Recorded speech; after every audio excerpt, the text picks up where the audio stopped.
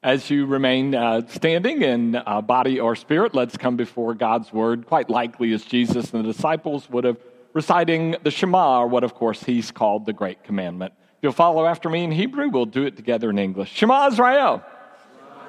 Adonai Eloheinu. Adonai Echad. Hear, O Israel, the Lord is our God, the Lord alone.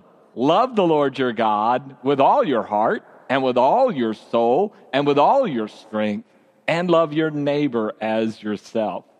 You heard Sarah refer to a scripture this morning about the sacrifice of Christ and coming into line with the Father's will. That's in Hebrews 10, 5 through 10. But I have to tell you, a couple weeks ago, Ruth Ann made me an offer and said, instead of speaking on Hebrews, would you like to respond to the anthems that we're going to do at the 9:30 and 11 o'clock service?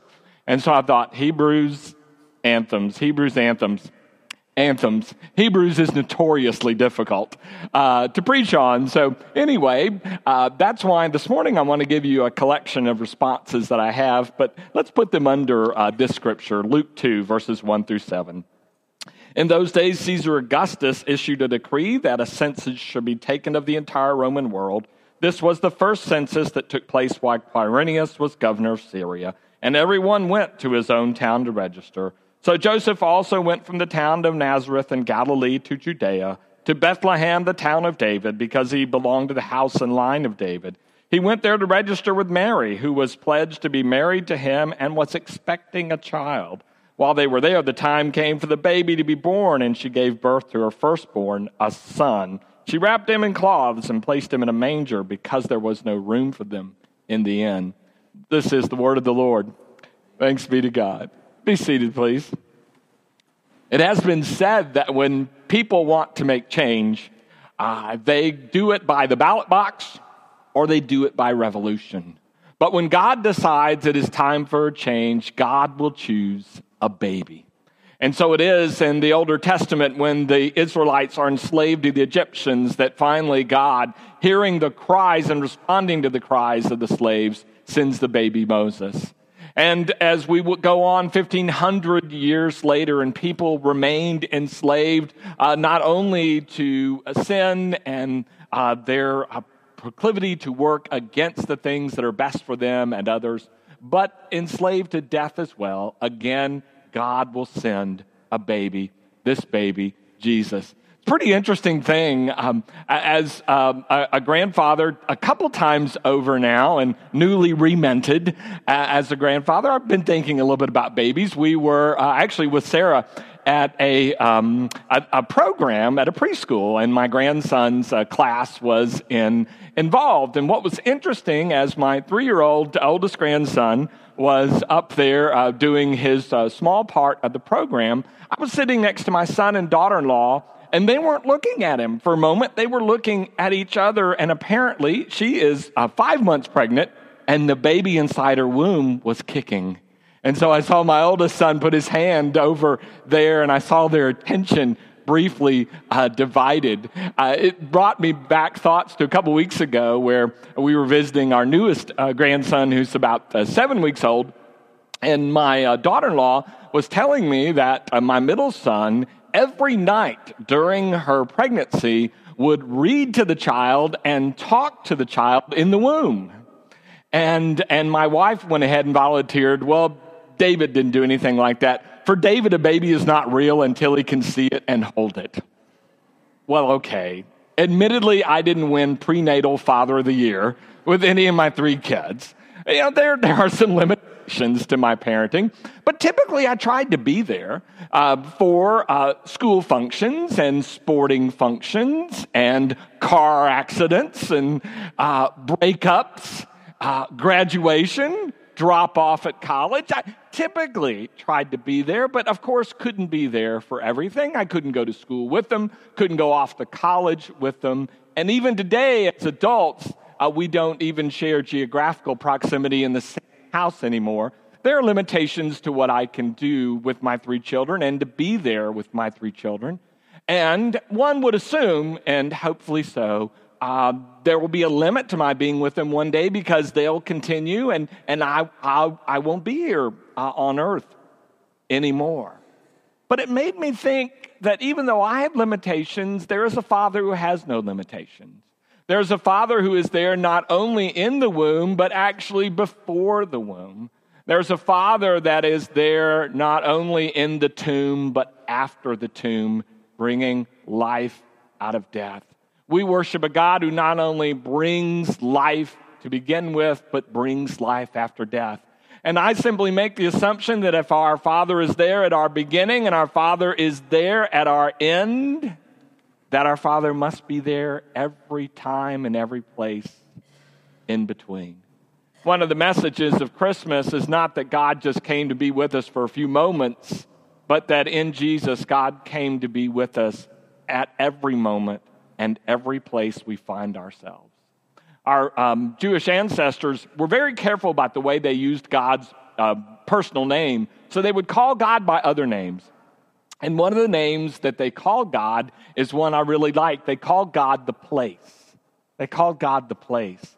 And by that, they meant that not only was God their destination, and not only was God their point of origin, but they also meant that God was their companion, their dwelling place, every step along the way. We have a Father who's there from before the beginning to past the end. When I think about pregnancy and births, I think about how long it sometimes, the gestation period varies from animals and mammals and one from one another. You probably are aware of a couple of these. The longest I've found is that elephants have a gestation period of 18 months. And possums have the shortest at about 13 days. Now, I think, not having ever carried a child, I guess 9 months seems about right to me. I don't know. I haven't had to endure it, but certainly takes that long for the child to form. But I also wonder sometimes if it takes that long for us as humans to kind of adjust to the thought of adding someone new to our family unit. And I think it may take a while to go from the pregnancy test to the labor and delivery room. And we need time to make that journey. There's time for baby showers. There's time for rearranging or remodeling the house or finding a different house. There's time to find just the right name. There's time, hopefully, to even grab a little sleep. There's time to adjust in this journey of 9 months or 9 or 10 months or so. But one of the great things I think about Mary and Joseph is the journey they made. Not only the journey of pregnancy, but the journey they make from Nazareth to Bethlehem. It's not an easy journey. It's a difficult journey. It actually has dangers. There's one point in the journey when you're outside of Bethlehem on your way in, and you cross under the shadow of a very large palace. That very large palace in a place called the Herodian belongs to a man named Herod, whose expressed desire is that there be no other king beside him. And they walk under the shadow. What a long and dangerous journey. But during this journey, perhaps they come to grips of what it's going to be like to carry this special child. But this morning I'm thinking about another journey that was taken, the wise men. Now, obviously, the wise men are the magi. Another word we might use, a loose translation, is scholars. They're people that were like the nerds of the day, and they were scholars because they could study the stars and read things by the stars. And they make a journey. Mary and Joseph's journey is before the birth. The wise men's journey is after the birth, but they're both important. The wise men were not Christians. There are no Christians now. They weren't even Jews. They were just really smart people. But in the way that God communicates, they had realized that something special was happening. So in the journey they made from the east to Bethlehem, I just assume along the way they started talking about who this child might be and what this God of the universe might be up to.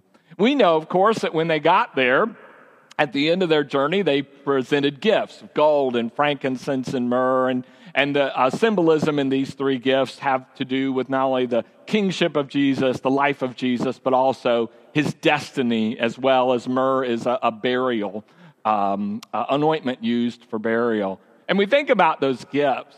But I'm thinking, as long as that journey was, for people who didn't start out as believers in that God, that journey itself was their gift, even more so than anything they brought to the baby Jesus.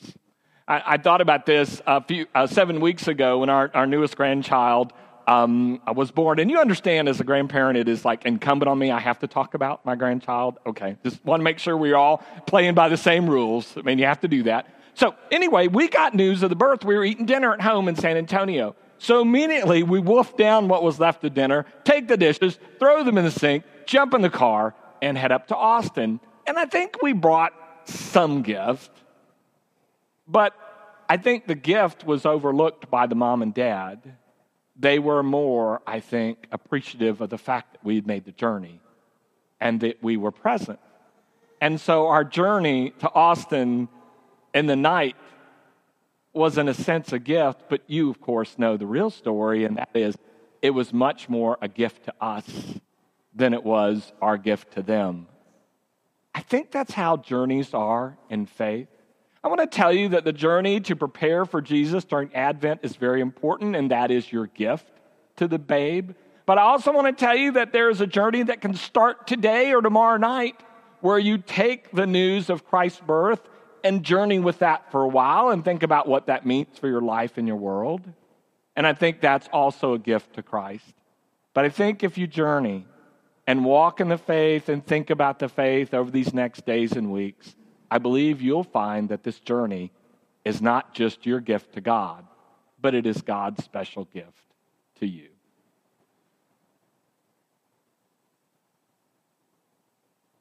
It's kind of interesting to me that God would work through a baby just to begin with. I mean, babies are vulnerable.